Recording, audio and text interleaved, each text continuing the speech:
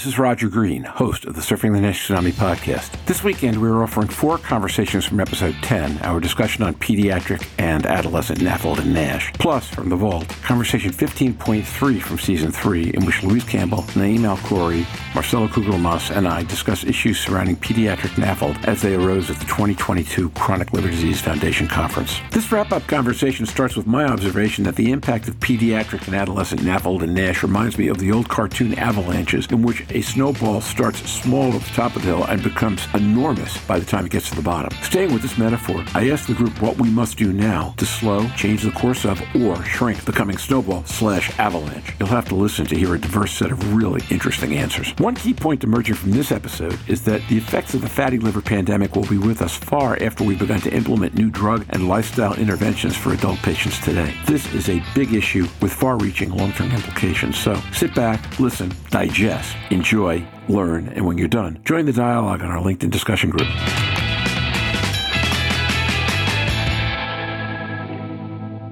When I hear a story about a population where the more severe the disease is, downstream, the worse the hazard ratio is, what that immediately says to me is fundamentally what we're dealing with is momentum. So it's like a cartoon snowball as it rolls down a very large hill, creates its own avalanche because the snowball just gets so big. If that's what we're dealing with here, where do you think we have the ability in advance of drug trials for pediatrics to intervene to either slow down or ideally eviscerate the snowball? Rohit Kohli. What I would say is depends on the slope of the hill. And every child, because of their underlying genetics and ethnicity and family, have a different slope. So when you're talking about medications and surgery, that's a really steep hill. That means that children who already have F2, F3 when they're 13, 14, they need to be in the trial. Versus the ones that just have fat in their liver, they may develop diabetes and have other problems. I get it. But don't put them on antifibrotics and anti-inflammatories. They should be on a push to be lifestyle, family, psychology. Different strokes for different folks. Rohit, just quickly, does that mean if drugs are approved in adults and not yet in adolescents, that you would see those kids going on those drugs anyway? The 12, 13, 14-year-olds with significant fibrosis? Once they get to 18, who's going to stop us, right? So I'd rather find out which of those drugs actually makes a difference to the 13, 14-year-olds through clinical trials, but focus on that population when we do the trials. Naeem Alkhouri. Yeah, I completely agree. Obviously, medications are not going to be the answer. Luckily, the majority of patients, but there is that tip of the iceberg that progress fast, that has the family history,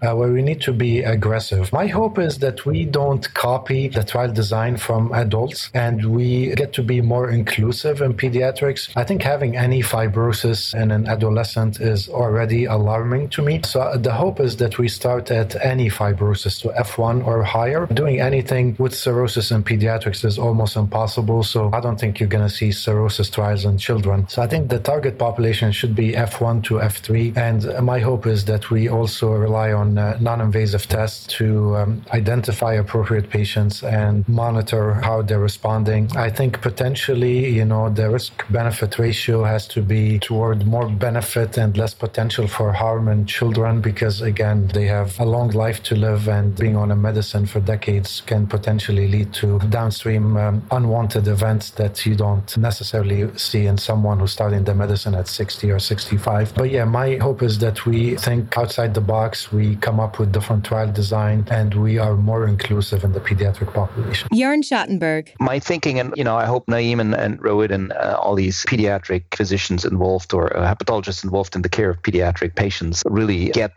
to those families and educate them about the adverse courses we're seeing in adulthood, because I think this is really the arena of prevention, as Rohit said, not to target these kids with antifibrotics, and maybe fibrotic markers are not the best ones to be explored in them. You really have to take preventive measures here and try to get the whole organism retuned in terms of a healthy metabolism again. The examples you're saying, Naeem, are extreme. I think at a much lower level, many kids are affected, and we really have to do something as a society. So for me, the pediatric arena is always preventing the wave we're seeing in adulthood. That's the way I see it as an adult physician, although I realize, they're very sick kids at a young age. And just to add to this, since the liver is usually the first organ where you see damage, mean, thinking about progression to type 2 diabetes is a very valid endpoint. Also, worsening kidney function, development and worsening of dyslipidemia. I think all of these things should be taken into account as we think about trial design in children. And I think these are very valid outcomes for this patient population. Louise Campbell. I agree with everything that the guys have said. I think our biggest struggle is we are not quick enough in the context that technology moves so quickly. There's a figure out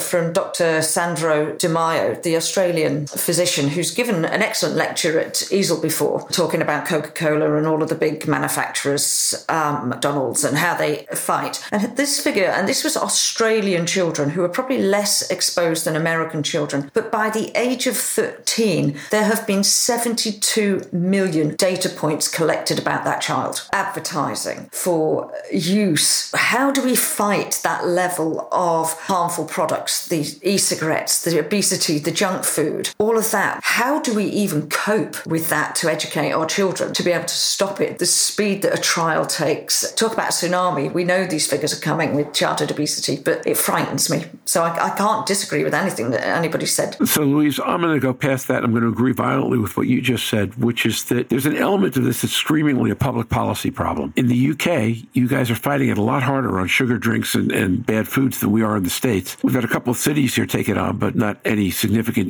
national or even statewide governments. We're basically feeding our kids stuff that's going to make their lives really difficult. And by the way, will make them less productive workers and shorten their lifespan and cost more money in the healthcare systems. So everything we talk about today says that on the science track, it's going to take time, right? Because we're not about to start prescribing drugs for kids when we don't know that there are no deleterious effects on a 12 or 13-year-old. But we know there are no deleterious effects teaching a 12-year-old not to drink so much soda, not to eat so much fast food. The things that we can do to affect advertising or what's fed to children in schools, we should be working on this right now because that's where we started in terms of what slid. That's the thing we could jump on tomorrow if we wanted to. And then everything else, I think will just take the time it takes.